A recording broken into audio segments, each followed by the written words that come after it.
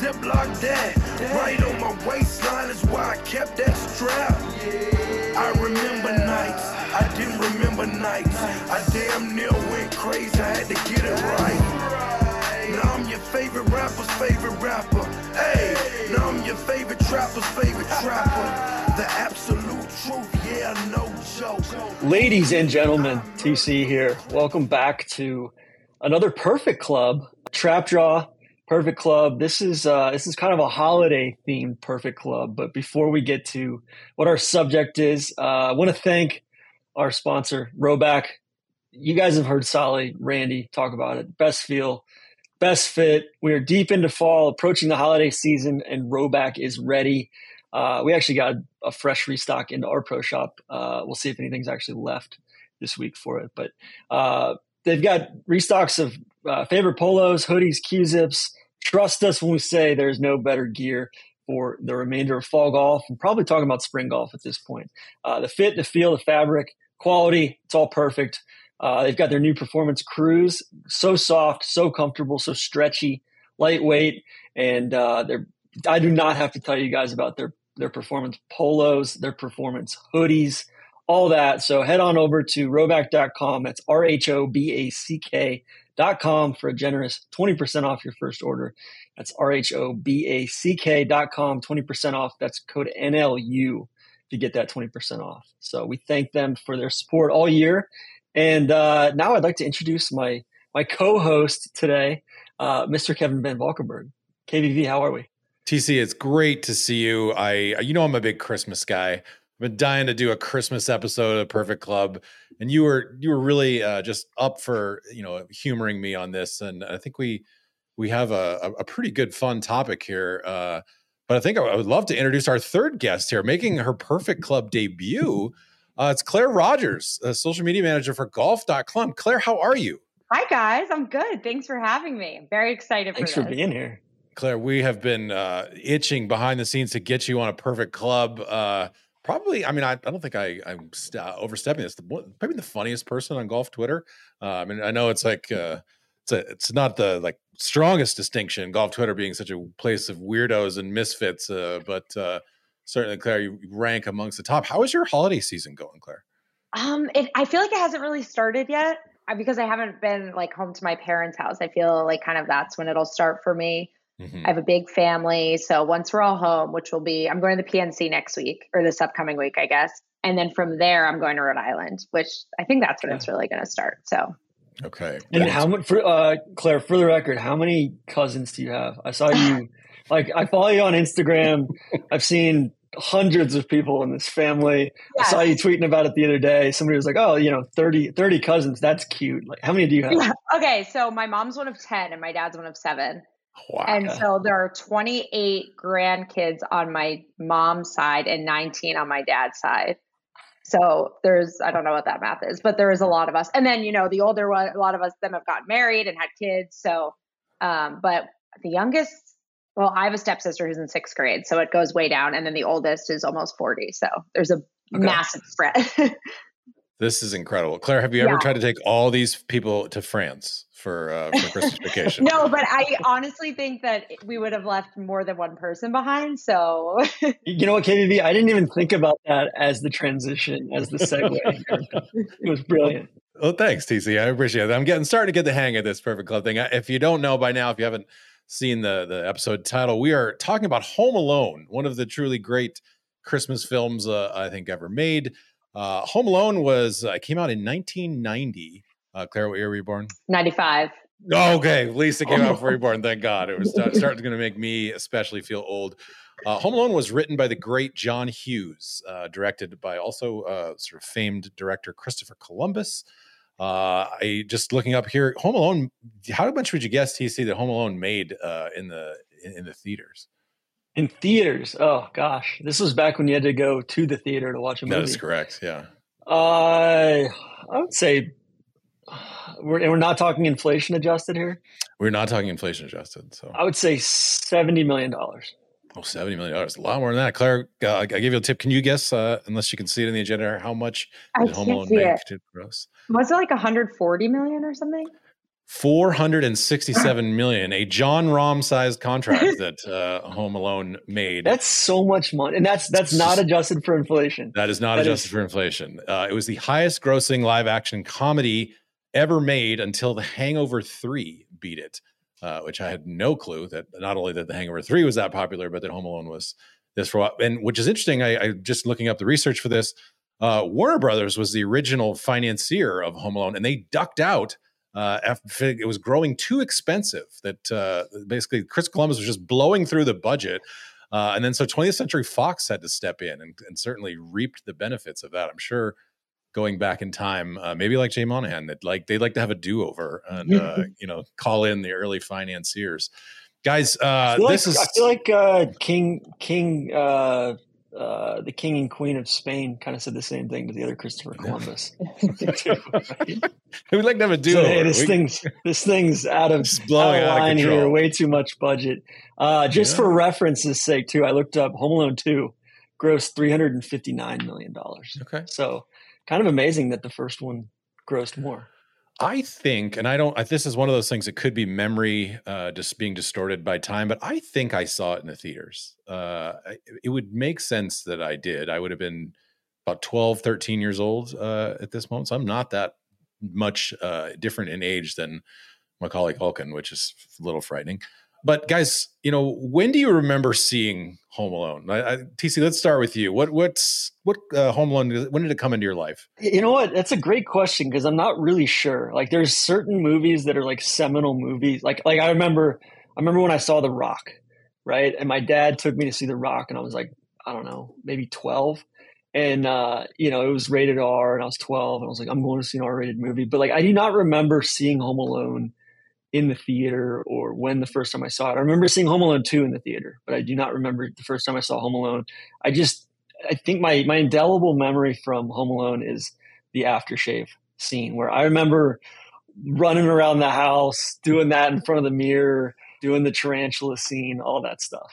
So, but as far as, I think I was like 4 when it came out. So it was probably more of like a VHS kind of thing for me. Gotcha.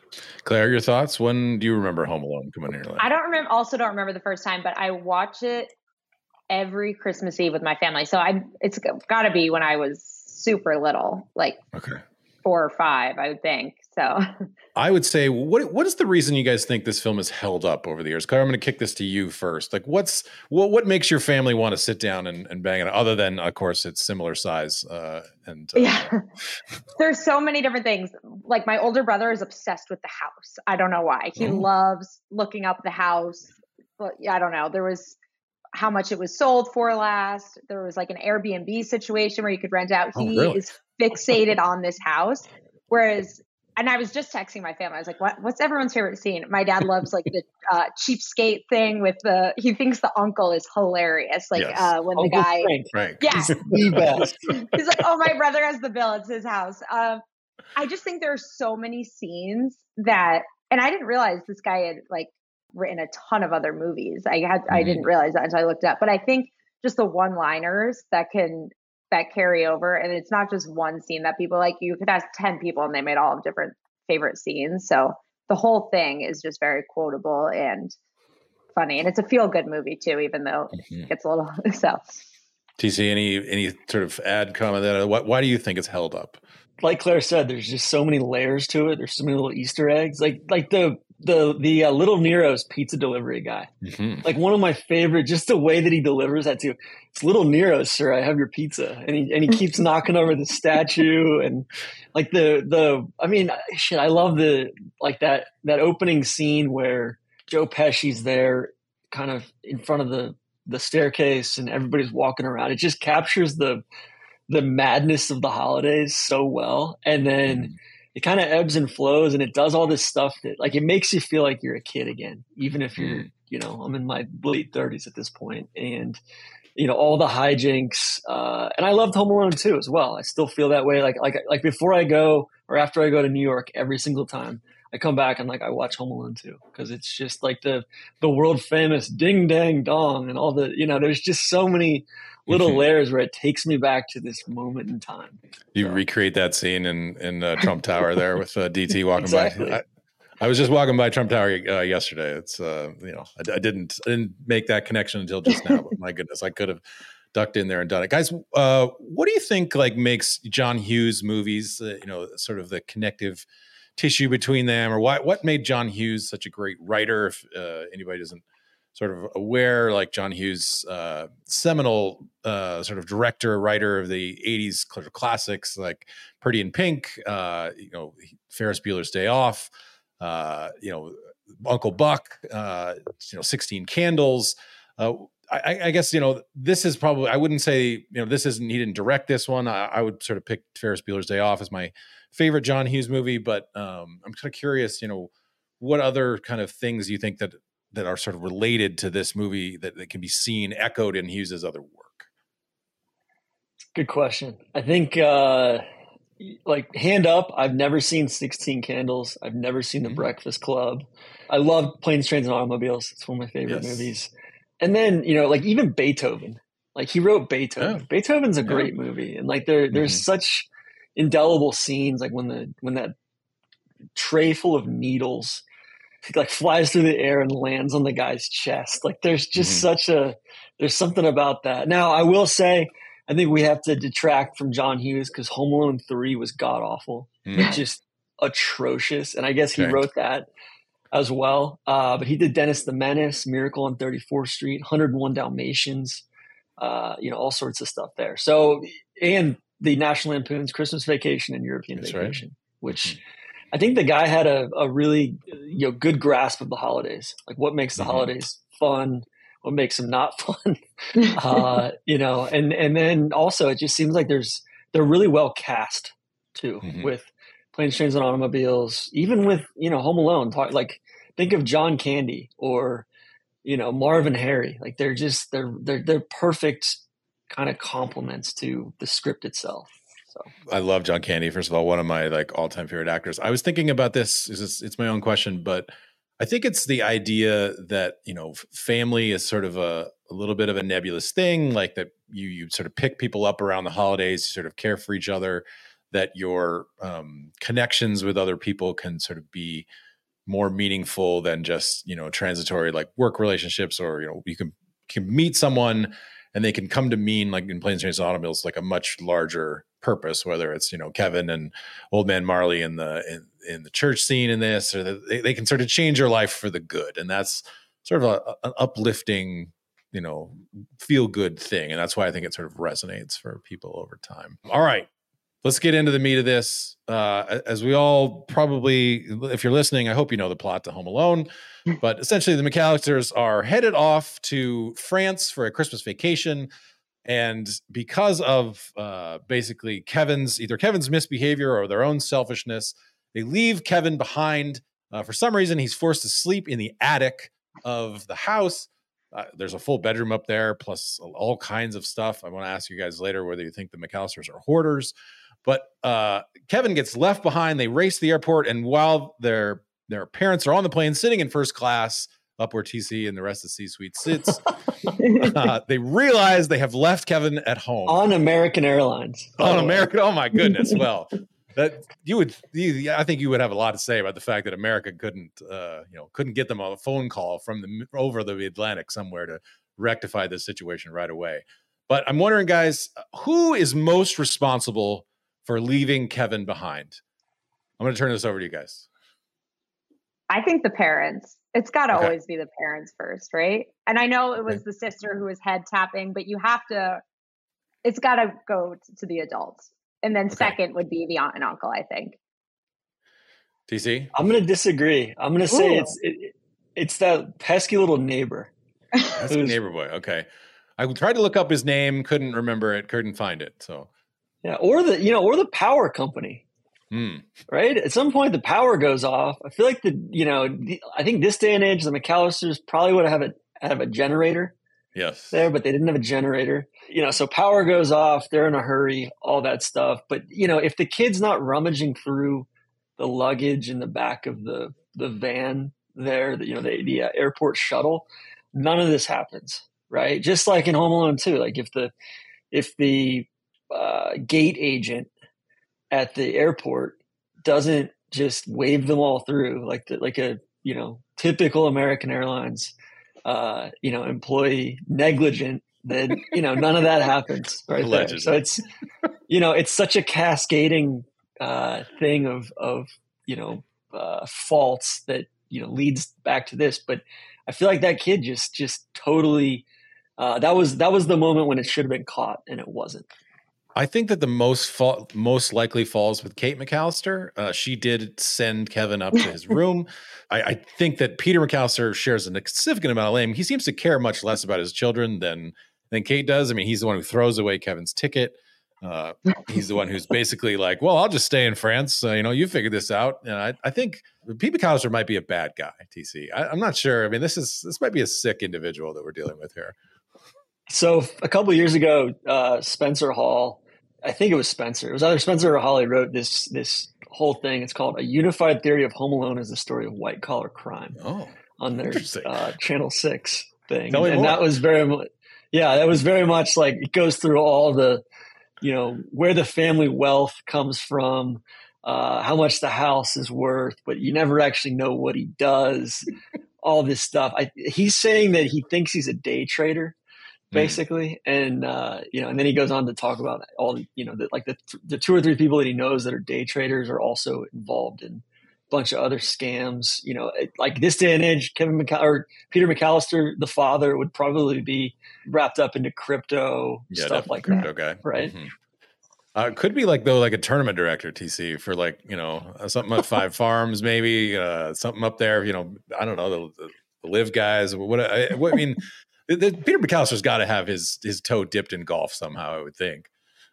Well, and it's kind of weird too. Like they're going to Paris for Christmas, right? Who's paying for 40 people to go to Paris for Christmas, you know? And it's just I don't know. It's strange. The whole thing's strange. I was thinking some sort of investment banker or something, like super busy, not home a lot, but then during the holidays can be like, all right, we're all going here. Okay. Possibly using speed to stay awake during the trading, investing and such. Okay. Well, after, you know, the parents leave, Kevin is set free. Obviously, he's been oppressed much of his life, you know, beat down by the sort of draconian rules of his family.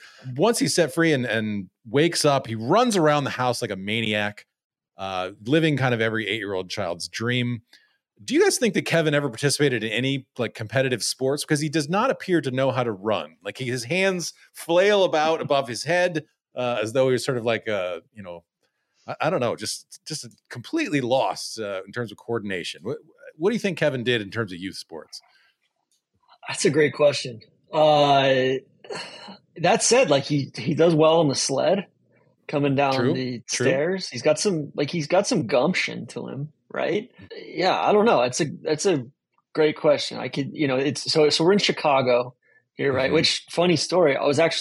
My parents lived like mere blocks from this house. I was born in Wilmette. Your house could have been targeted in some of this. Exactly. Possibly. Yeah.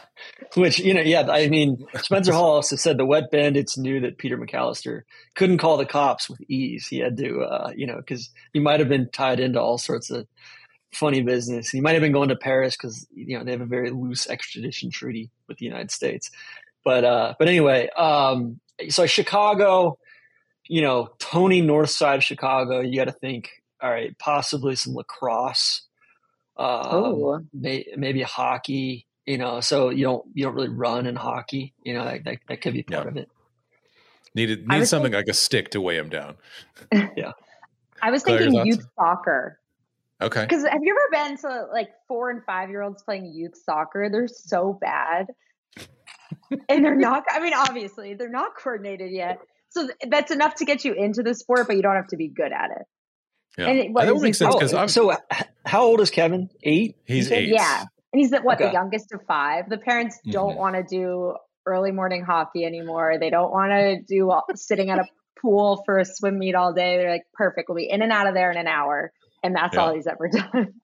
You know, that makes sense because he does have incredible stamina for running later in the film, where he's running from the cops, he's running from the Wet Bandits. Obviously, he's right. Yeah, we might have a young striker on our hands here. Shoplifter. That's right. Guys, a key thing here, I've just been bugging me ever since I rewatched the film. Why do the McAllisters have so many mannequins? Like that's a way the mannequin budget in the McAllister house seems enormous. The mom must have worked in like retail or something, right? But why would she have them all in her house? That part doesn't make sense. I feel like she's got to be like she had to have been in retail at some point because she's got the dangly earrings which we'll get to that lady at the airport. And she might be the most soulless, craven person in the whole film. But yeah, there's all sorts of, there's the mannequins, there's the wigs, there's the like it's crazy how much shit is in that house. I think it's possible the McAllisters like just roam estate sales and just like hoard more shit like all around Chicago. We'll just fit it in our massive basement, like tar, paint cans, whatever. Like just stuff it in there. Oh, all right, guys. What is TC? You mentioned the aftershave scene. I think that's kind of the most memorable, memeable scene from the film. It's really stuck with me. I think it might have terrified young men of our age out of ever using aftershave because I think it seemed like such a painful experience. Certainly when I saw this film, I was not yet shaving. Did the sort of ripple effects of this affect aftershave sales for another, 25 years? I think if anything, it kind of did the opposite for me. Like my dad didn't wear aftershave, but I remember I had an uncle who, we were on vacation somewhere and he had aftershave in the bathroom. And I remember like seeking it out, putting it on, and then, recreating that kind of. And I thought it was going to hurt a lot worse than it did, honestly.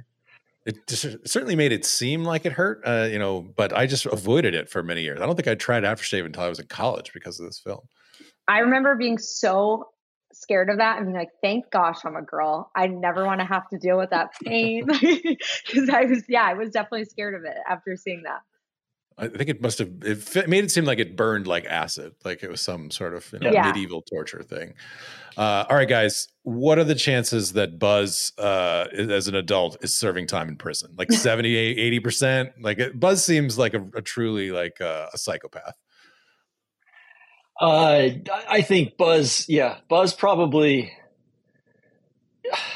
I can't put my finger on like what it is, or he's really, really just depraved and he has no empathy for others. And, like that's the thing that sticks with me the most out of that first kind of opening stanza there is the antipathy with which Kevin is treated. Like when, they call him a disease, you're what the French call les incompetents. The whole like, Fuller gets his face stuck against the chair there. The milk goes everywhere. The Pepsi goes everywhere. It's crazy. But through all that, everybody just blames Kevin. And it's so like, I feel like Buzz is almost a reflection of the family at large. Buzz may have like, may get his shit together later on because Buzz could just be Peter's, like the spitting image of Peter at the same age. Right. Possible that Peter has like been abusive, emotionally, perhaps physically, like throughout time, and then he's just rolling downhill. That it's all they feel it's their duty, the McAllisters, to treat the youngest as though they were treated growing up. Exactly. Yeah, I hope he turned it around, but he was just so mean. And I guess at the end of each movie, he had like one line to kind of be like, "All right, Kevin, you're a kid. What does he say at the end of this one? You're okay, kid, or something, or you're pretty cool. Yeah, you're pretty cool. That's not what it is. And that definitely means like so much to Kevin, which is so sad to get, have your brother accept you for 4 seconds. But yeah, I hope he turned it around. But I don't know. I could see him like getting kicked out of high school, something like that. Yeah. And it's kind of the same thing at the end of Home Alone 2, where, Kevin gets all those presents from Duncan's toy chest at the end. And, that's the only reason that they're all happy with him and everything. They're, otherwise it's like, like Kevin, like you're not bringing anything to the table here. Which, going to college with a bunch of people from New Trier, Loyola, those high schools on the Tony north side of Chicago. I know some people like Buzz from that area. So Buzz definitely was in a disciplinary hearings at Northwestern or wherever he ended up. Yeah. Buzz might have been one of the ones doing the hazing at Northwestern. Very much so, yeah. I mean, Peter would have had to give a lot of money to Northwestern, I would think, for Buzz to get admitted. He doesn't seem like the most studious person, but Peter clearly has a lot of money, although not enough to spring the whole family for first class to France. It seems that was a choice clearly to send the kids back into coach. All right, speaking of Buzz's, yeah, real quick, one thing that always stuck with me was Buzz's like little box of goodies there, whether it's the baseball cards or the firecrackers in there. He's got his tarantula, like that whole wall of just stuff. I'm like, man, like that's what I'm going to have when I grow up to be 13, 14, 15. Like I'm just going to have this whole wall of like illegal, just outrageous contraband shit, Claire, did any of your brothers have outrageous contraband things or? No, they're like pretty well behaved. We didn't really get into it. I know. One thing was not allowed in the house, peanut butter, because two of my siblings are very allergic. So that was what you'd get in trouble for if you brought into the house, which is pretty boring. Secret peanut butter stash. I get it. Okay. Speaking of Buzz, is there any way that Buzz would really have like an Isaiah Thomas and a Michael Jordan poster in his room? Those seem to be kind of Sharks and Jets scenarios or live in PGA Tour scenarios. You kind of got to be a fan of one or the other, right? I mean, I know Isaiah's from Chicago, but it seems like a little bit of a stretch. Yeah, I never thought about that. That's. I didn't think about it until I saw Isaiah defending himself on Twitter for this very thing, that someone made this claim, and Isaiah was like, "Listen, like I am a Chicago guy through and through." So, do you think if this movie was made today, that it would be? Like, would they set this in Chicago still? And you wouldn't really have the same kind of cultural, the Bulls. I can't remember if there's a Bears reference in there at all. Don't think so, but I don't know. Claire, how would this film play if it was set in Boston or Rhode Island? Oh, Boston would be good. Like South Boston. Yeah. A bunch of like townies kind of. The kid wouldn't last too long, I don't think, though. He'd be in danger going outside at night, I think. But I'm trying to think if it were like today, they would have to like do no cell phones and everything. Because everyone would be like, why doesn't he just pick up a cell phone? Why doesn't he just? Yeah. So I don't know. Rhode Island, it would probably be, I don't know. It's not as like, the houses aren't as cool as the one that they had in Chicago. I think Chicago's really, and you need somewhere where it's going to look like Christmas at Christmas time. It can't be in like Palm Beach or something. Right. Oh, well, I feel like Boston, it's very much a, like it probably would have been in like Newton. Yeah. Or, Brookline. Brookline, somewhere like that. Tom Brady's old house. They'd have had it there. Exactly. That's where they would have lived. Exactly. I kind of want to someday compile like a list of all the art that couldn't happen now as a result of cell phones. That just the plots would be completely eliminated, and it would seem like Home Alone would rank very high on the list. Totally. Hey, real quick, wanted to shout out our other sponsor for today's podcast, and that is Precision Pro Golf. They've been working with us for quite a few years now, and they've got some awesome new gear for the course, perfect for holiday presents if you're still in the market for a friend, family member, or yourself. Obviously, you got their award-winning rangefinders. The NX10 is an absolute workhorse in my bag. Got the no laying up skin that you can do on top of that. But I would also like to shout out their Duo golf speaker, which delivers high-quality audio, audible GPS distances, a built-in magnet, and a carabiner clip for walkers. And, of course, it has the iconic Wayward Drive logo on the grill. It's the perfect gift for the golfer in your life this holiday season. I would say go to precisionprogolf.com/NLU. Again, that's precisionprogolf.com/NLU and use code NOLAYINGUP for $20 off your NX10 rangefinder. I think that code right now is actually on there totally during the holiday season. I don't even know if you need to use the code. precisionprogolf.com/NLU will take you to that landing page, and they stand behind their products, 90-day money-back guarantee, free batteries for the life of the product, etc. You know the deal. If you don't have a Precision Pro rangefinder at this point, I don't know what to tell you. We've been talking about them for 4 or 5 years now. All right, guys, what's the like retirement age for suburban cops in Chicago? Because like they don't exactly seem to be like a model of fitness. They're trying to chase Kevin for taking a $2 toothbrush, and he evades them like he's Barry Sanders, like a young Barry. What's going on here, TC, with the cops?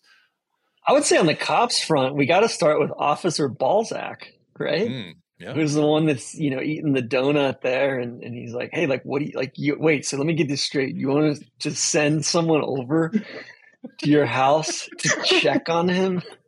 And the lady's like, tapping on the window. She's like, hey, I got the crazy mom on line one again. And, they keep going back and forth. So that's like more concerning than anything. It's true. I think it's just the lack of give a shit there. They're worried about the wrong stuff, right? Well, they were too busy looking for the wet bandits. They said at the end of the film, we've been looking for you guys for quite a while. So, Claire, give me what do you think? How do you think Harry and Marv turned to a life of crime? I was thinking about this, and did you ever see Wicked? Yes. It gives us the backstory of Elphaba. Mm-hmm. That would be so good to have for these two. Agreed. Because I'm like, something went very wrong in childhood or something where they, I don't know, ended up feeling like they needed to do this. And it was also very personal with Kevin, right? You see in the second one, they're like out there. What they say, like, we hope your parents got you a tombstone. Like they wanted this kid dead, which is insane.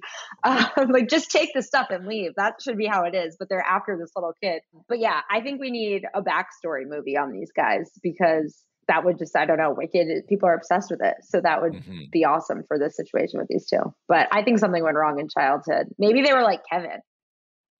Just treated horribly by their family. Beaten on by their siblings. Maybe it was like Buzz. Or Buzz, right? yeah. Maybe that should have been a good connective tissue to Home Alone. Is that Buzz should have been like a criminal down the road and then trying to rob houses. The one thing that struck me is like the McAllisters don't really have anything that looks like super expensive in their house. I don't know if they buried their gold in the backyard, if they're TC, they're into crypto or some version of crypto, or you can't quite get the stuff, but all they got is like a bunch of shitty vases, and there's nothing really for them to steal. It's because the McAllisters are hoarders. It's true. The McAllisters feel very kind of old money too. They've got, I bet they've got stock certificates, like, class A stock and like Standard Oil, stuff like that. I think my favorite, I can't remember if it's in 1 or 2, when he says, Santa, don't visit the funeral home, little buddy. I think it's in 2. And 2, yeah, that one always sticks with me. I say that to Freddie sometimes. if he gets out of line or whatever. But yeah, also I just realized that Kieran Culkin is Fuller. Yes, I had no idea. Like that just.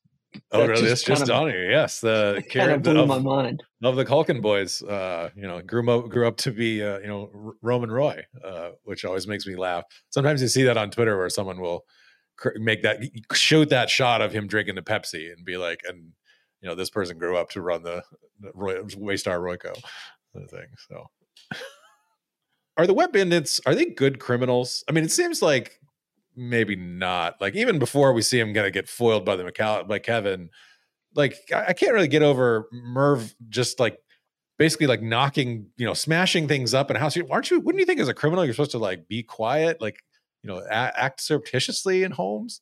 Yeah, and then, well, I know they're the wet bandits with like shoving something in the sink and making it. They're just there to make a mess. For calling card. Steal anything? Yeah, but they just make a mess. And if you're trying to steal something and this kid is there, just go to a different house, don't you think? Yeah, it took it very personal that they couldn't get to the McAllister's house. I mean, I think they wanted to be murderers more than more than like people who steal things, because they wanted to kill Kevin. Like Marv's not a very good criminal. I feel like Harry kind of has the ingredients to be, when he seems a little bit more focused, a little bit more, a little bit less gullible. Marv seems a little bit more driven by animosity and just personal slights and stuff. And also because Marv is constantly falling into the traps, whereas Harry, Harry kind of, whether it's, the doorknob or testing stuff out, or like he's kind of trying to be one step ahead. But Claire, I'm right with you as far as like just how careless it was to, to leave their signature, like the wet bandits or the sticky bandits in Home Alone 2 of, just telling the cops like, hey, this is like, we're the same criminals that did this. And like, I always felt so bad for those people, for the neighbors that had, Oh yeah. All that water So damage, sad. like shout out to ServPro, right? The water is just gushing down the stairs. Oh It's yeah. tough. Yeah, I mean, they definitely. I think like that's pretty good evidence that they actually wanted to be like serial killers as opposed to just criminals, because that's what serial killers do, is leave their sort of mark. So I think we may have uncracked something here with that. So how many? TC, you brought this up before. Our pizza guy. How many people in Chicago are run down every year by the Little Neros trying to meet their 20 minutes or I pay you tagline? Oh, that's like, I love that they went with like this kind of local, whatever little, like it like, it's not a chain, it's not Domino's, but it's like the guy, that is the perfect pizza delivery driver who's just like, oh, look, I got your pizza, sir, And then, and like, it's such a good callback too, because in that first scene where he's like, hey, who's in charge around here? And Harry's just standing there like dressed up as the cop, which was great in and of itself. And they're like, I have no idea. And then, somebody ends up coming by, I think Peter, and he's like, oh, here's the wad of cash for these 25 pizzas or whatever. But yeah, I don't know. I think the pizza thing is, I almost feel like they could have tied it in a little bit more, like had the Little Nero's guy, be a witness later on, or be, pull up when Kevin orders another pizza. Because Kevin does that whole like macaroni and cheese scene before he's about to, have the big night. And like, that's the thing where and then he blows out the candles and he doesn't even get to eat his mac and cheese. But I feel like he probably should have just ordered pizza that night too, right? Claire, did your family have a place they would order pizza from significantly? There's this place, Uncle Tony's, that we always go to. I think that those things are what make the movie so good. It's such a normal thing. Like, everyone has that. And then they take it to the next level with him, like hitting the thing and calling him a cheapskate and stuff. But yeah, I love that they didn't go with anything. Also, Domino's around here takes literally 2 hours. So I think 20 minutes is insane to get. 20 minutes is so fast. 2 hours is way too long. We've stopped ordering. But yeah, 20 minutes or I pay you is so good. I love just when he hits the thing in the front. Yeah. It's so classic. And that's such like a teenager. Just got his license. He's like, sick. I'll deliver pizzas. I can listen to the radio when I'm driving, and just is horrible at it. So Uncle Tony's in Rhode Island that's right on the nose there. Oh, it's so good. So Scotty Scheffler, there's this golf tournament that when they're amateurs they play in, and I think he went there like 5 nights in a row. It was just and it's not spectacular. It's just pizza and pasta, but you go in and it feels like you're sitting in your grandmother's living room, which is so funny. So. Rory needs to get on this. Maybe that's why he doesn't want any majors. He's waiting 2 hours for Domino's Pizza to show up all the time. He'd feel more rested. Yeah. Disgraceful. Rory, if you're listening, which I know you might be, check out Uncle Tony's in the future. The other thing I wanted to say about the pizza guy. Why did the pizza guy not call the police after he thought that someone was firing a Tommy gun at him out through the window? I mean, he must have been really thought about stoned. that before. Yeah, that's crazy. Yeah, I mean, I guess it's like 16. Got to be 16, 17, somewhere in there. Yeah, he's got to be like probably dealing drugs on the side or something. Yeah, right. And he's trying to go hang out with his friends after. He just wants to be done with it. Dude, you'll never believe what happened. Yeah, I just got absolutely somebody just shot all up at me. Maybe. How did Kevin learn how to do laundry?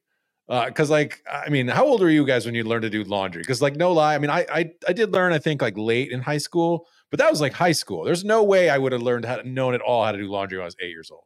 8's really young. And this is back before they had like the condensed detergent, right? Mm-hmm. So you got to pour a shitload of detergent in there, not just like the little high efficiency little dab of detergent. And like the fact that he knows to buy detergent too. Like, did they not have any detergent at home?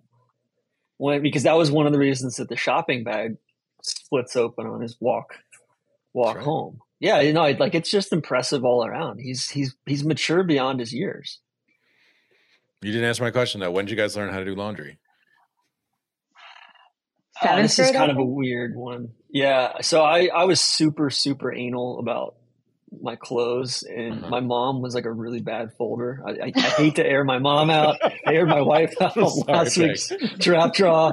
She's all pissed at me for the Christmas lights debacle. Claire, we had somebody professionally do our Christmas lights in the front of our house, and I was not happy about it. I said that, quote, "We are not those kind of people, Alex." You wanted to do it yourself? Well, yeah, I just throw some up on the bushes and wrap some around the palm tree. And she wanted to put them like kind of on the eaves of the house and all that. Which I will say, the McAllisters have very good Christmas lights.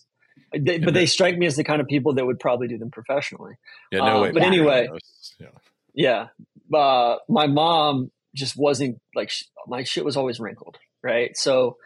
And my grandma was like this great folder, and I was just persnickety or type A about it. But I started doing my laundry when I was like probably in 6th or 7th grade.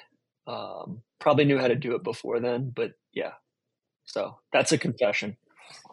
Same here, but it was because I like babysat the summer going into 7th grade, had my own money, bought like cool clothes for the first time ever, and I was like, my sister is gonna steal this and she's going to wear it and it's going to get lost in the wash and maybe like it'll get shrunk if I don't wash it myself. I have to do this myself. So it was more just like a greed thing on my part. I was like, I don't want any of this to get misplaced and I don't want anyone else to be able to touch it. So I just did it myself. What about you? You said high school? High school, I think a similar deal. Like eventually your parents, you get tired of like the waiting for the cycle of like, I want my parents to do my laundry. I want to wear my favorite things. And so I'm just going to learn. In fact, my mom, I remember kind of marched me downstairs. It was like, all right, here's what you do. But I wouldn't have been, I certainly would have been 7th grade. I would have been probably 15, 16. I mean, with unlike yourself, TC, a lot of boys, like they're going to be a little bit more, reluctant somehow, I think, especially they're like in college. Yeah. I mean, I had a roommate in college whose mom would literally like through junior, senior year, come over, pick up his laundry, do the laundry, bring it back folded. And there was no like dream at all that he was going to do, even though we literally had washer dryer in our house, which was like rare for a lot of college places. He wasn't touching that. So yeah, I'm convinced, like Neil didn't. I don't even think Neil did his laundry in college. Like Neil, you could fold up Neil's clothes in a ball, roll them up in a ball, and he would have worn them like all the way growing up. And then even in college, like I think his girlfriend probably did his laundry for him. I have a buddy who I still don't think he knows how to do laundry or do the dishes or anything. It's crazy. Maybe it was when Neil got that pinstripe suit, the DiMaggio suit. He started taking things seriously when he was doing those job things. I was at the Kill House one night. When I was down in Jack's for I think a Jags story, and Neil was like doing laundry. He was folding his laundry very nicely in the living room. Wow. Yeah. So I remember we were talking about Aaron Rodgers. So he must have learned along the way to be like, all right, I'm very particular about what my laundry needs to be. Huh. All right. Laundry diversion. That was probably when he became the merch czar. He had to that's right. To really think about, how these things worked.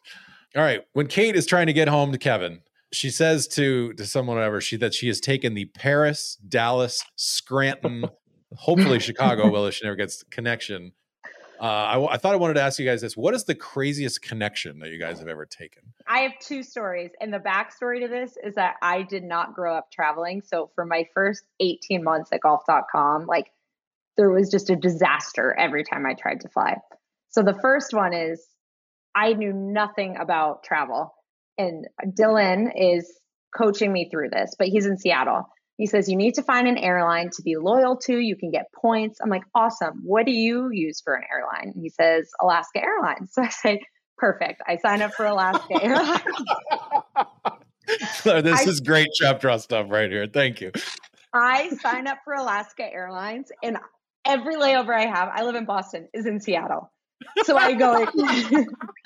And not only that, you're flying like Boston to Seattle. So that's like a 6-hour flight. Oh yeah. I'm going, and my coworkers are getting places like 7 hours before me. And they're like, Claire, and I'm having 14, 15-hour travel days. I'm going from Boston to Seattle to Phoenix. There's a direct flight on Delta to Boston to Phoenix, and I'm going to Seattle. I have this app and it shows you the most like what airports you've been to the most times after, and I stopped doing this a year and a half ago. After Boston Logan, it's Seattle. I've been there like 14 times. And then I was going to the Lake Tahoe thing. So you have to go to Reno. And again, I went to Seattle first, and it was literally a 17-hour travel day. So that is my first horrible thing. And going back east, you did the same thing. Like, so you would be taking like so a red eye stupid. home, but you would fly to Seattle first, and then. And my coworkers start like yelling at me, and I'm like, Dylan said Alaska. And he's like, I didn't say Alaska. I said Alaska works for me. But then the other one I did was, so it was 2 years ago last week, actually, we were at Pinehurst for this top 100 teacher conference. And I kept having to switch my flights, and I had like a layover. At that point, I'd figured out, maybe not, but Seattle to Pinehurst. No, just kidding. So, but I switched my flight like 4 times, and I thought I was just switching it and not like fully rebooking a new flight. And so we're on like this 15th hole on number 9 at Pinehurst, and I keep getting texts like, your plane is now boarding. And I'm like, that's weird. I'll just not pay attention to it. And then like 40 minutes later, your plane is now boarding. And I had booked like 4 flights I found this screenshot. Hold on. It's so bad. Look at my calendar that day. Oh my gosh. And I like go up to Sean, and Sean's like, he was like he had no patience for us because I do this stuff all the time. And Dylan's like, let's call Delta and let's see. And they're like, not answering. He's like, listen, I have to enjoy the last 3 holes here. And my bosses were like, expense the most expensive one, and you're just going to have to, this will be a lesson learned. So since then, I haven't had any massive mistakes, but there have been some really bad ones. I did double book myself earlier this year. I was coming back from the UK. And but I was like, basically, I just had to get from Glasgow to London, and then I had a direct from London to LA.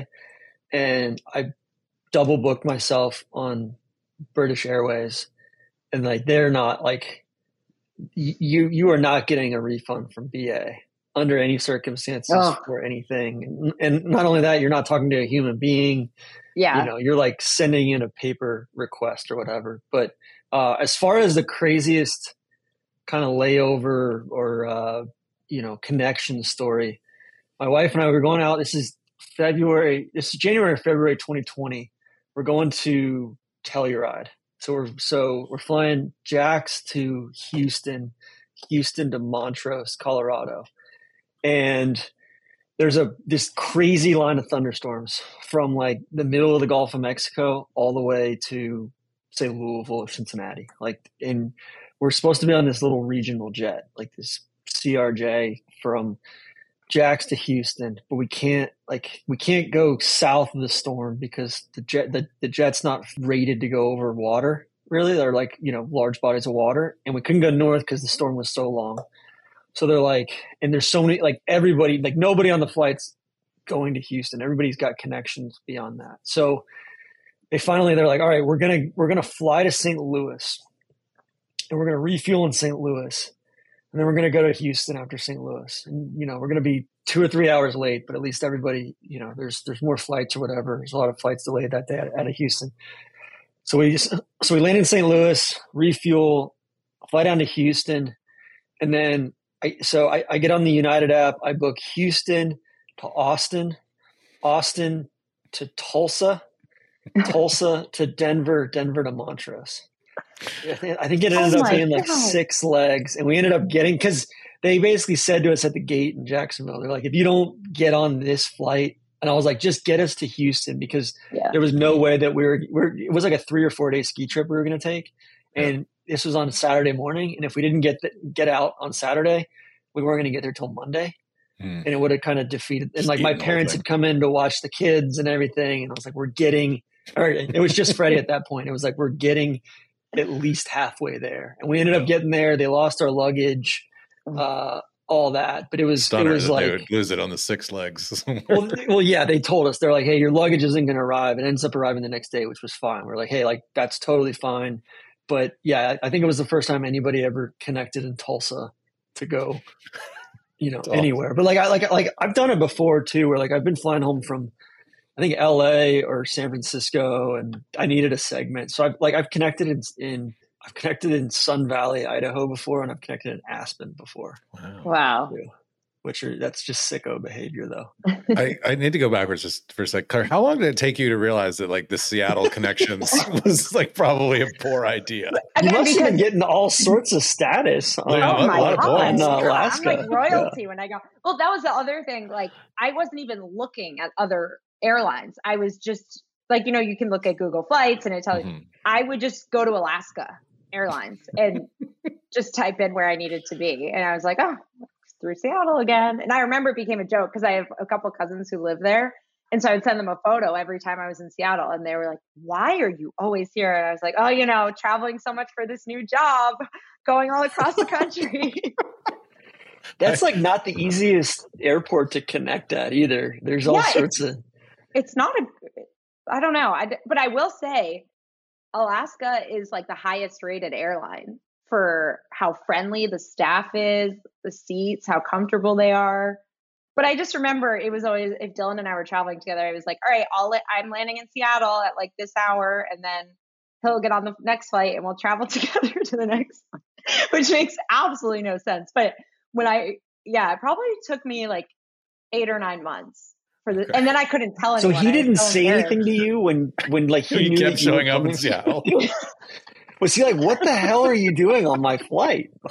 I don't know. I didn't say anything. I was kind of in the back, and I used to take like anxiety medicine to fly. So I would be so out of it anyways that I'd just be like, all right, 7 hours to get there. And then I have 4 more. Like, it's fine. And I would just be like totally like kind of asleep for half of it anyways. So it didn't totally matter. But now when I get places in like 3 hours, it just feels like such a treat because it used to have to be like you put in your time. So it was always Seattle. It was never, because like they've got hubs at Portland, San Francisco, San Diego, and directs from Boston to there too, right? It was always Seattle. Always Seattle. So that is incredible. We may have to have Dylan share on and sort of put him on trial for poorly mentoring. We were talking about it like yesterday or something, and I asked it because we were talking about some travel mistake, and I was like, "That's got to be the worst one." He was like, "I think the only thing worse than the Alaska thing is the Pinehurst thing, but I think the Alaska Airlines thing is the worst." So going back to Home Alone here, KVV, because I also want to hear yours because I'm sure you got some crazy ones. Is why? All right, so she's going from Paris so she went where? Paris to Dallas? Okay. So like, she could have gone Paris to London, but then Dallas is an American hub, right? And Dallas, like, I think Scranton's only like 3 hours. I think Scranton's like 10 or 11 hours from Chicago, whereas Dallas is like 13 to drive. And Dallas to Chicago would be an American hub. I cannot believe they couldn't get her on a flight from Dallas to Chicago, or even Love Field to Midway. That's true. Yeah. Or Milwaukee, or, How long has Love been in existence though? Was Love, a big functioning airport in 1990? Actually, that's true. Because Love was what? That was like, I think they could only use it for intra-Texas flights, I think, for a while. Southwest could. And then again, this might be, although I guess 1990, this is well after deregulation and everything as well. So I don't know. I'll get back to you on that. Okay. I don't think anyone has ever examined Home Alone this way. So I'm proud of us for discussing this. Your guys' stories make me feel a little bit like I don't have a great one. When my ex-wife's mother turned 60, we took a family trip to St. Bart's, which if you've ever been to St. Bart's, like requires ever been to St. Bart's, requires a bunch of connections. So my uncle was getting married in Pocatello, Idaho, like a day after our family vacation. And my ex-wife really wanted me to come to this family vacation because it had been booked for a year. And so my father kind of figured out a way for me to get from St. Bart's to Pocatello, which required me to fly from St. Bart's to St. Martin, from St. Martin to JFK, from JFK to Vegas, and then I slept on the floor of the Las Vegas airport, and then I flew from there to Salt Lake City, and then I drove from Salt Lake City to Pocatello. How long did this take? It had to take 24 hours essentially. I mean, it was Yeah. like my dad is very insane. He loves to like try to gimmick the system and try to. So I'm sure like I was on different airlines. I'm certain. I mean, why else would I have had to sleep on the floor of the Las Vegas airport for 4 hours and then go to Salt Lake? But it was like that was the only way to make the ticket in any way reasonable. But my mom was like, "You have to get him here. I don't care like how we're going to do it." And so I'm sure my dad didn't even entirely inform my mom of like what was going on. But he was like, "Yeah, this will work. You just figure it out." My dad would like often he would book flights and then you would be on another airline, but there wouldn't be enough time to like leave the and then go back through security. So he'd be like, just go up to like if you get off of the Southwest flight or whatever and it's a United flight, just go over to the gate and tell them that you lost your boarding pass or whatever, and then they'll print out another one for you right there, and then you can just get on the thing. So I'm sure we violated all kinds of security protocols that way. St. Bart's to Pocatello. That's wild. Guys, just looking here, this was subject to the Wright Amendment, which stated that Southwest had kind of exclusivity at Love Field, and they could only fly to neighboring states and Texas. So Louisiana, Arkansas, Oklahoma, New Mexico from Love Field up until like the mid 90s. So after this was filmed. Gotcha. So Love Field would not have been an option for her. It feels like TC to pivot here from it's a good time to talk about Ed and Irene. As you mentioned earlier, yes. How cold-hearted are these people? I mean, we learned that an 8-year-old child has been left alone. He can't be contacted. We have a panicky mother, and Kate is offering 2 first-class tickets, a ring, a fake Rolex, some earrings in exchange, and they get an extra day out of France out of it, at least an extra day, maybe 2. And they're like still playing hardball right through the end. Wasn't there like a pocket organizer or something? Yes, a pocket translator as well, which would have been huge. They're the earrings, the dangly ones. Yes, if you remember correctly. It did say she had a whole box full of those. That's my whole thing. Is like Irene is trying to make the case that they should do this through the what she's offering, and it's like, do you have any room in your heart to just help her out? Like you can't have it both ways, and their vacation is over at this point. It's not like they're missing out on any additional vacation. Yeah, you know what? And like American again, they could have been like, hey, you know what? We're going to offer $1,000 or $1,500 or $2,000 if somebody will give up their seat, and they don't. Yeah. American really has some things to answer for after this film. I think this is kind of a disgrace, TC. I didn't know that we were going to get into this with American, but this may have been a Trojan horse for you to criticize. This American. Is back before American was like even a bad airline. Like this is back when they had a good first class premium product. This is pre-US Air merger.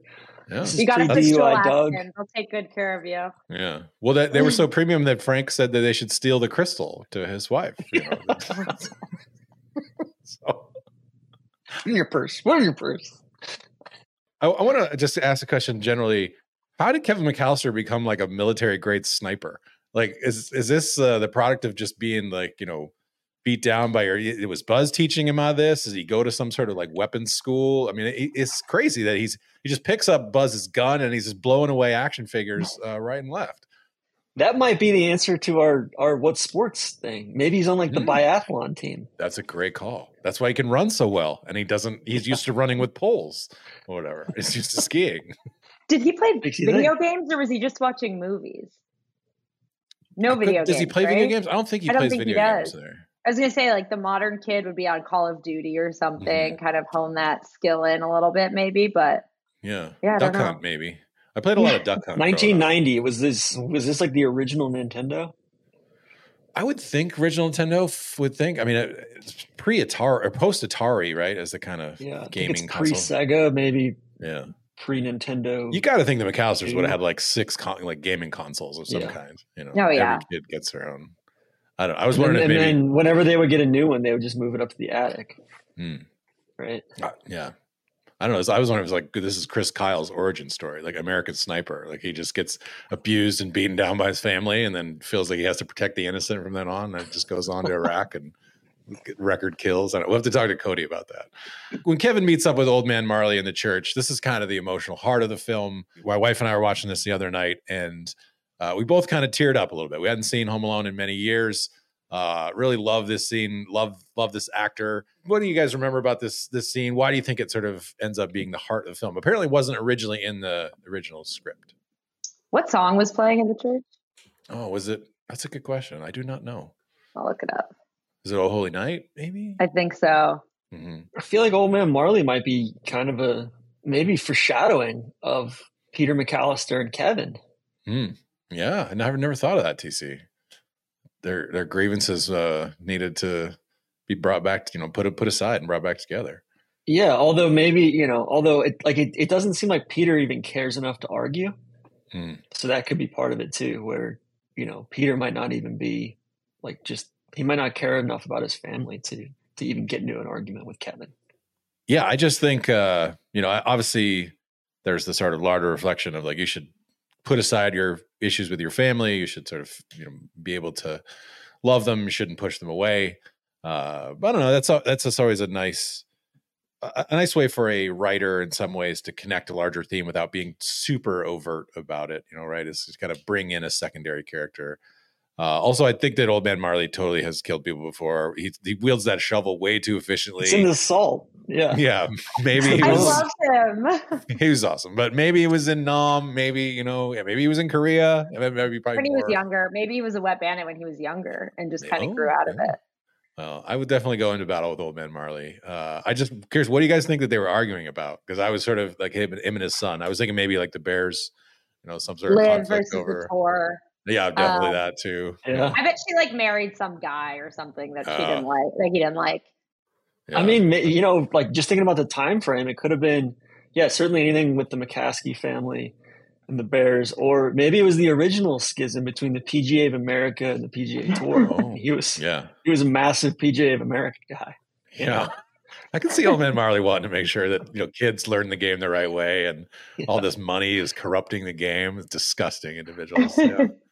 Well, going back to your John Hughes question, I think just thinking back to all these indelible kind of iconic scenes, even Old Man Marley walking around with the shovel and the whole trash can full of salt, or when Marv and Harry, the house is flooding and they put him up against the door and it looks like they've got him. There's just such a good job of the iconic, truly iconic scenes, and or even Kevin in front of the van where they almost run him over. There's just so many.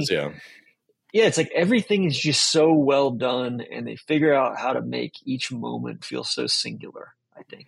The thing Old Man Marley makes me, it's funny to me that Old Man Marley didn't share the fact that he just beat the shit out of these criminals. He didn't tell, that the family doesn't really know what's going on. Kevin has cleaned up the house in this pristine way, and Old Man Marley's just kind of you could go on and do your thing, kid. Great job. He's just kind of fades back to his life. It's some superhero shit. Kevin's kind of an old soul. A lot of kids would have done a TikTok about this or try to get a movie deal or something like that. Kevin just goes back to doing his thing, and nobody knows that he's just this quiet hero, Yeah. Let's get to the sort of the big, assault on the house, the Kevin sort of, prepping and everything. What is your favorite trap that Kevin sets? What makes you smile when you see it, even still, Claire, every Christmas? Geez. I think the classic one is the door. Mm-hmm. But what's the one? This one always freaked me out when he's going up to the attic and then the stuff falls down, and then that one freaks me out the tool most. chest or the one or the swinging barbell. I guess I'm getting them confused, but both of them I kind of am always do they show it? It's the ear piercing scene in Parent Trap, where I'm I have to look away. I've probably never actually seen that full thing, but I think the hot door, just them, because you have to laugh at it, and it kind of happens twice with both guys. I guess those, but all of them. Is the laundry chute one? I like the scene of him setting it up, but I don't know if that's with the iron. He puts the it's like a light bulb, so the lights go out, and then he pulls the light chain down, and then the iron hits him in the face. Yeah, which I gotta say that iron really didn't connect with his face long enough to leave an actual permanent iron pressing burn mark. But obviously suspension of disbelief. Theatrics. Whatever. Yeah. That's one of my favorite quotes in the whole. He smashed his face with an iron.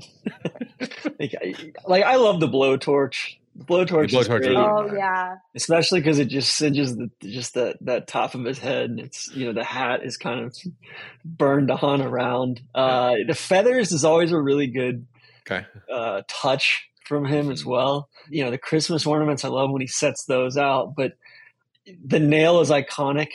The nail, I always have to look away. The nail, that's the one where I just can't. I guess just imagine a nail going through my own foot. Maybe that's its power, but oh man, that's. Is it Kevin. In 1 or 2 that Marv? Like, there's some I feel like they get hurt even worse in 2, right? When he's falling like 3 stories under. Yeah, but it's in 1, right, where he does Marv gets electrocuted, or is that in 2? I think it's 2, right? And you can see his skull. He's got all the paint all over him. Yeah, and then he gets electrocuted. I think that's my favorite of all of them. So good. The one thing I did wonder is Kevin set up obviously a Rube Goldberg type machine of different traps, because if Marv doesn't go through the basement first of all and lose his shoes, then he doesn't going through the window and stepping on the glass Christmas ornaments doesn't really mean anything. But obviously Kevin had a plan and executed it effectively, complete with the zip line escape and such. But that the ornaments by the Christmas tree wouldn't have mattered at all unless he suddenly wasn't wearing shoes. So it's quite the bold play by Kevin, I must say, in that sense. Do you think if Kevin had literally melted Joe Pesci's face off, was possible he'd be charged with murder? I mean, what kind of district attorney are we thinking was looking here in Illinois at this point? What kind of stand your ground laws do you think were effective in 1990 in Illinois? This could be Lori Lightfoot's Chicago, or the Daily Crime Family. I mean, it's kind of there was a lawsuit a while back, right, about some intruder that fell on a knife and hurt himself, and I think the homeowner got sued. Interesting. Under tort law, and it was I think the homeowner was liable for the guy. Yeah, it's crazy. Which I will say it's a pretty Tony suburb, but yeah, you gotta wonder about the DA up there. Early 90s, TBD. I think. Yeah, that's a good thought. All right, Claire, would you rather ride from Scranton to Milwaukee with John Candy's polka band in the back of a U-Haul, or spend 1 hour with Patrick Cantley and Xander Schauffele listening to them talk about, cryptocurrency and the structure of future tour and, I don't know, Keegan Bradley's wardrobe? Tell me, what scenario would you prefer with golfers that you can think of that would be so torturous? I'm picking the ride from Scranton to Milwaukee 10 out of 10 times because I feel like I'm dying when I'm in the middle of a boring conversation. And I think it would feel like 10 hours either way, right? Okay. Because I didn't want to be sitting there for 1 hour would feel like 10 to me. And I would just that's my version of torture, just sitting with a conversation that I don't want to talk about and that I find boring. I remember, who was I with? And they were talking about the lawsuits, and I just got up and left the table for 20 minutes. And I was like, this is so boring. So yes, and cryptocurrency, that stuff is boring to me. Maybe I probably just don't understand it, but no, I don't understand it either. So Solly's the only one who claims to understand it, and we all just kind of glaze over whenever he talks about it. DC, what's the most boring golf-related conversation that you could come up with? Oh, it's just so what do you think about all this live? I just had it 25 times over Thanksgiving. Yeah, how about all this live stuff? Yeah, man. I don't know. Can we talk about something else? KVV, I will say it's a budget rental car or budget truck, not U-Haul. Oh yeah, sorry. Great product placement there. Yeah, I would love to be in that box truck there. It kind of reminds me every time I see this movie, it kind of reminds me of Jason Bone was on the NLU podcast a few years ago after he won the $1 million with the hole in one. He was telling that story, and he and his buddies rode down from Alabama, from Tuscaloosa down to New Orleans for Mardi Gras. and they and they just put all this furniture in this box truck and just got absolutely smashed the whole way down. Hung out, in inner city New Orleans, like basically living in this box truck for 3 or 4 or 5 days, and then I just think of that every time I see this scene. Yeah, they're all facing in too, right? Yeah. Like that seems fun to me. That's so much more fun than a regular car. It's true. As long as you're like, can hold on to the wall or something of the car. So, you don't want to like sway forward and smash your face in. But yeah, what is John Candy's polka band's name? I can't remember. I should have written it down, but they seem like they've seen some shit. Like they've lived a life. He's talking about guy didn't see his family anymore. They're the most records they ever sold was like 600, but they're dedicated to their craft. You got to respect it. It was the Kenosha Kickers. That's right. Okay. I would have he's Gus Polinski. Gus his Polinski. Name. I would love a Kenosha Kickers like head cover or something like that I would definitely throw that in my bag for sure. All right, so we're coming down to the end here. We'll just pick your favorite scene in this film. What do you think? Then comes down to it. What was your sort of stick the landing here? It'd be like the most important scene to me. It's like for me, it just comes down to all these different quotes, whether it's Uncle Frank, like some of the one-liners he says, or even in Home Alone 2 when he asks, "What kind of idiots do you have working here?" and he says, "The finest in New York, sir." Like when Uncle Frank calls him, "Get out of here, you little pervert." Those like it just comes down to all these little, or like the little scene in the local grocery store market where he's buying all this stuff and the lady's like, "How old are you? Are you allowed to be here right now?" Or when he asked the lady, like, "Is this toothbrush certified by the American Dental Association?" Yeah. Like, I love just all those. It's great. I like when they finally realize on the flight that they didn't have Kevin, and the uncle's like, "If it makes you feel any better, I forgot my reading glasses." And then in the second one, my favorite movie line of all time is when he says, he's like, "2 scoops, sir," and he's like, "Make it 3. I'm not driving." Is so good. Is that how the Scoop podcast got invented? Claire, I'm such an ice cream gal, so I think that's also probably why I like that line so much. Nice. I would say on the flight too, when she says Uncle Frank's trying to console her or whatever, and he's horrible. I would have to go when Kevin mimics the angels with, what's the movie? Angels with broken souls, whatever. Angels with filthy souls. Filthy souls. And he does it. "Keep the change, you filthy animal." Like such an unbelievable sort of, reading of that line. It's my favorite. It's the one that's stuck with me other than the aftershave scene the most. I'd say one other one. I mean, there's so many quotes, but like when the neighbor kid's going through, he's like, "What kind of gas mileage does this thing have? I hear the McAllisters are going to France. I hear they don't shave their armpits there." That or in the second one, I think it's the second one, when they're doing they realize Kevin's not with them, and I think it's at baggage claim, right? Mm-hmm. And they're passing the luggage. And Kevin's not here. And it's like the telephone back to Kevin. All right, some cleanup here, guys. We kind of touched on this earlier, but is there any chance that like Peter McAllister is in the mob, like that he's not even a legit businessman, that he's just kind of laundering money through various things? That he doesn't seem to have any kind of job. He's carrying a lot of cash, obviously, to pay for pizzas. Very real chance that this is like the Sopranos, soft pilot or origin story. Like Spencer, that was one of the theories that he went with. He's like, Kevin is the star of the series because he's the one true heir to the McAllister crime empire's throne. Like it's like Buzz is kind of the muscle, kind of the thuggish character here. Peter's kind of the money guy.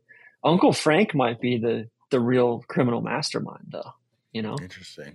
This is a real Peaky Blinders situation, now that I think about it. Maybe the McAllisters are actually the inspiration for Peaky Blinders. There's a couple third loose ends that I found. Fox News got real upset a couple years ago. It said that that the scene in the grocery store sort of explains inflation because Kevin's able to buy like $90 worth of groceries for like $19. I don't know if you guys noticed this, but I found a Reddit page dedicated to Home Alone, which I would highly encourage you to visit. But they actually pointed out that Heather counts herself twice in the counting of it, even though the neighbor kid is part of the problem. That Heather, she counts herself once and then counts herself later. So I feel like Heather is an underrated criminal element in all this, that she is a big part of the reason possibly why Kevin gets left behind. Doesn't ever really meet her reckoning in this. So it was overlooked because she's young. Feel free to point that out, Claire, at the Family Watch. You can use all this to. Who said that Kevin, you're such a disease? Which sister was that? Oh, kind of the redhead one, right?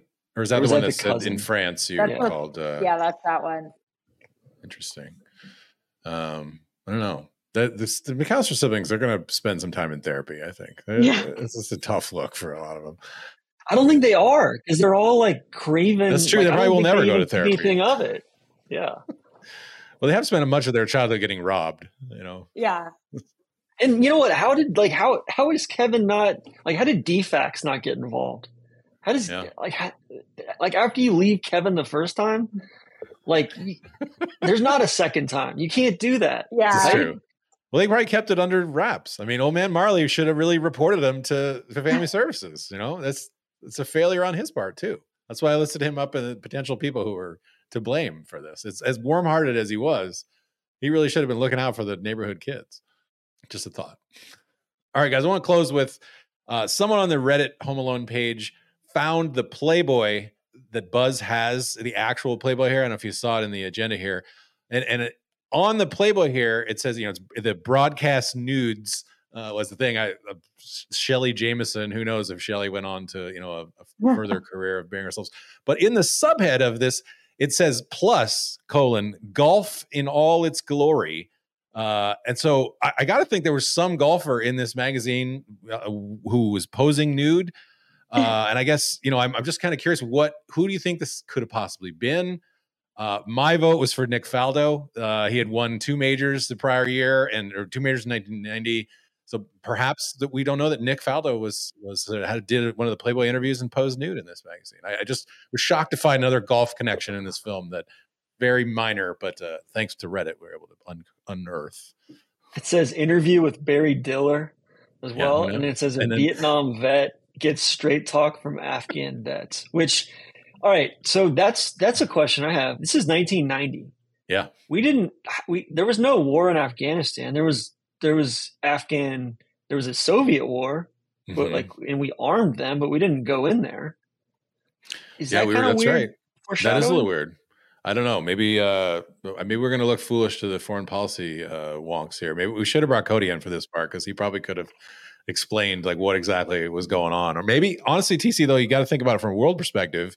Maybe one of the soldiers from Afghanistan was in there, getting. It wasn't necessarily an American sort of discussion. That's true. That's true. This could have been the British were messing around in Afghanistan. It's hard to know exactly. It's Playboy was hand up there. Yeah. All right. Any closing thoughts? Anything you will remember from this Home Alone rewatch experience? It's a good time of year to do it because now I'm eager to watch it again. So that's good. Yeah, I think for me it was looking into how Home Alone 3 was ever greenlit and how it's just such a stain on. Because 2 is one of the rare sequels that actually lives up to. It's like Die Hard, right? Which I would argue Die Hard's also a Christmas movie. Yeah. Or Die Hard 2. Which Die Hard the original is a Christmas movie. Die Hard the original is one. I think Die Hard 2's set around the holidays too, isn't it? I think Die Hard 2 is in the summer. Isn't it? I thought it was because they go to Dulles and it's snowy and all that. You're right. Yeah. Maybe we're gonna have to do a Die Hard Perfect Club. This is a tough look for us. But I don't know. It's one of those things where Home Alone 3 was awful, and then I think he did I've never seen Home Sweet Home Alone. That's the 6th installment of the Home Alone franchise. So what's the 5th and 6th, or the 4th and 5th ones then? I don't know. I think they're direct to VHS or direct. Okay. direct. When did the characters switch though? Like after 2, right? Or was it after 2? And that's the thing. I never watched. They're I only watched terrible villains in 3. The kid's not dynamic at all. Yeah. And it's all about some it's kind of like what is that? Jingle All the Way. It's like this stupid computer chip thing that's in this remote control car. It's just not like it's a stain on John Hughes' legacy, I think. So Home Alone, Kevin McAllister is in Home Alone 4, although it is not played by Macaulay Culkin. So I don't know if it is the same character, but then they switch up the actors. Now I will say this. I was aware in doing my research for this podcast, I looked up Home Sweet Home Alone and saw that our friend Tim Simmons is in that film. And so I invited him to come along and talk about this, and he respectfully declined. So we can't exactly get the dish on Home Sweet Home Alone just yet, but perhaps in the future, I will spring it on him in a future Perfect Club and ask him to defend this franchise in general. KBV, one other question for you. Have you ever seen a furnace like that in the basement?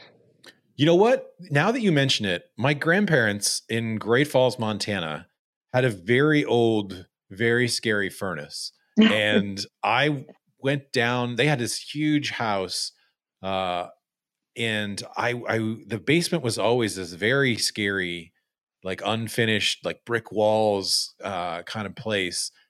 And I remember sneaking down there a couple times as a kid and being kind of freaked out and feeling like the furnace, maybe from this film, that it was its own kind of living thing. I'm going to have some nightmares tonight, TC, just thinking about this. So thank you for that. But yeah, furnaces obviously look very different now, but man, basements are just scary, like your parents' basement, unless it was finished or something. But I remember going down to the basement and coming up as quickly as humanly possible if I needed to get something. Like it was just dark and There probably wasn't filled with and like you don't want to turn either. your lights off before you get up the stairs, right? See, my kids are never going to know that because we don't have we live in Florida. Right. We don't have basements. Are there any basements in Florida, TC, or is it you got to be like super wealthy to have a basement that just wouldn't be penetrated by hurricane floods? I don't think it's a matter of wealth. Like I think there's.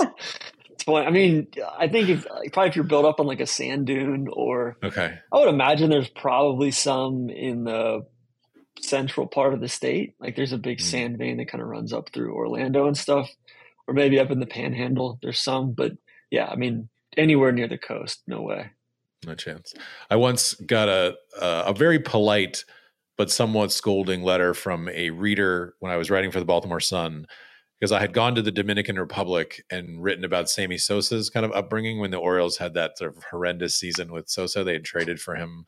And I sort of said that I guess I misunderstood the Spanish interpretation. We had an interpreter with us, and I had taken like high school Spanish and college Spanish. So I kind of thought that I was maybe a little bit cocky, that I was sort of understanding.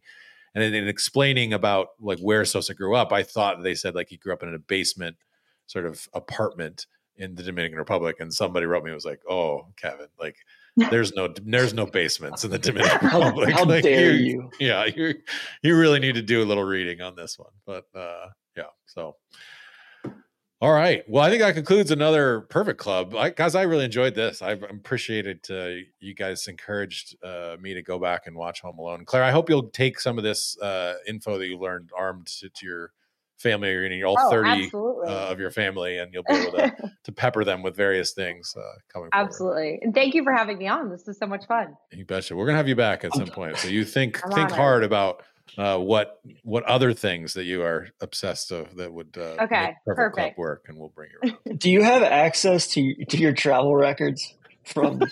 Okay. Yeah, wait. This is an app that I think I want to be sponsored by because all I do is talk about it. It's called App in the Air. Do you guys have this?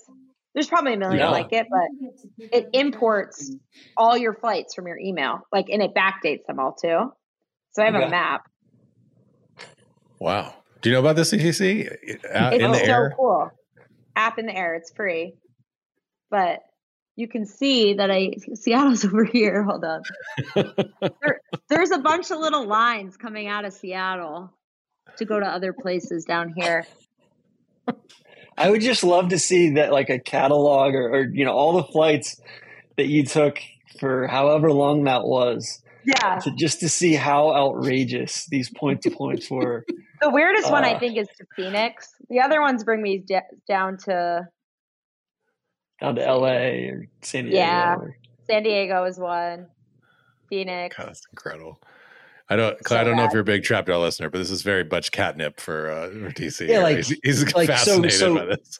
So nothing more outrageous than like you didn't fly from Boston to Seattle to like Florida or Boston to Seattle to Atlanta. No, it was mostly like it was to get to the places in the Southeast. There might have been a Texas one, but I don't think so.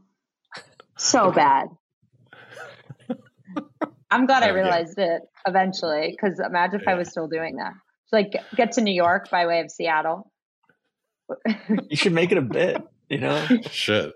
We might have to on the. My coworkers were like, "This isn't funny. It needs to stop." Well, it's something too. Like, you know, Alaska doesn't even fly into Jax. Like, if you came in for the players, you're like, "Well, shit. I guess I gotta fly." Can't do it. I gotta drive from Tampa. Well, that was the other thing. It was like I was flying and then flying to where the closest place they could get me, and then I had to drive from there. So I'd have like 4-hour drives, which is ridiculous. Such a mess. I wish that people could see TC's face. That's incredible. That's awesome. No, it's so bad because like for the first year I traveled, there was like a colossal mistake every single time, and now I've gotten to the point where it's not as bad. But there was always just something that was so wrong. Like I would leave my stupid things, like leave my phone and then go through check-in and then be like, where's my phone? Have to leave, check in again. Like such a mess, but we are finally figured it out, knock on wood. Are you like a one airline woman these days? Delta now. Delta. Okay. I'll do JetBlue if I need to, but Delta is my go-to, which makes a lot more sense than Alaska. So you're probably, you know, and you can get a lot of places on Delta from the Northeast, but you're probably Atlanta quite a bit as well. I fly direct as much as I can because it minimizes the chances for mistakes. But yeah, so Atlanta is usually the one. Gotcha. All right. Well, what an unexpected delight to have a lot of airline talk in this one. Thank you everyone for tuning in. We'll be back, I think, in the new year with a couple perfect clubs that TC and I've been cooking up, and I'm sure more airline talk. TC might have to invite Claire just in for a guest spot. This is one of the more incredible stories of airline travel that I think we've ever had. Yeah. Which, speaking of airlines too, I ran into an air traffic controller at the coffee shop this morning. Came up and he thanked me for my takes on the Trap Jaw, and he said things aren't good right now at TC. It's bad. I don't know if you saw that New York Times feature last week, but it's terrifying. So anyway, neither here nor there. We will do our airports pod here in January. So Claire, thank you. Thanks, guys. Thank you. Craig on. Nice is the spot for that Trap Jaw.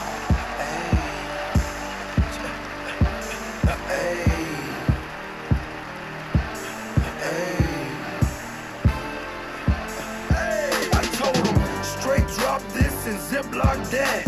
Right on my waistline is why I kept that strap. I remember nights, I didn't remember nights. I damn near went crazy, I had to get it right. Now I'm your favorite rapper's favorite rapper. Hey, now I'm your favorite trapper's favorite trapper. The absolute truth, yeah, no joke. Who me, I murder.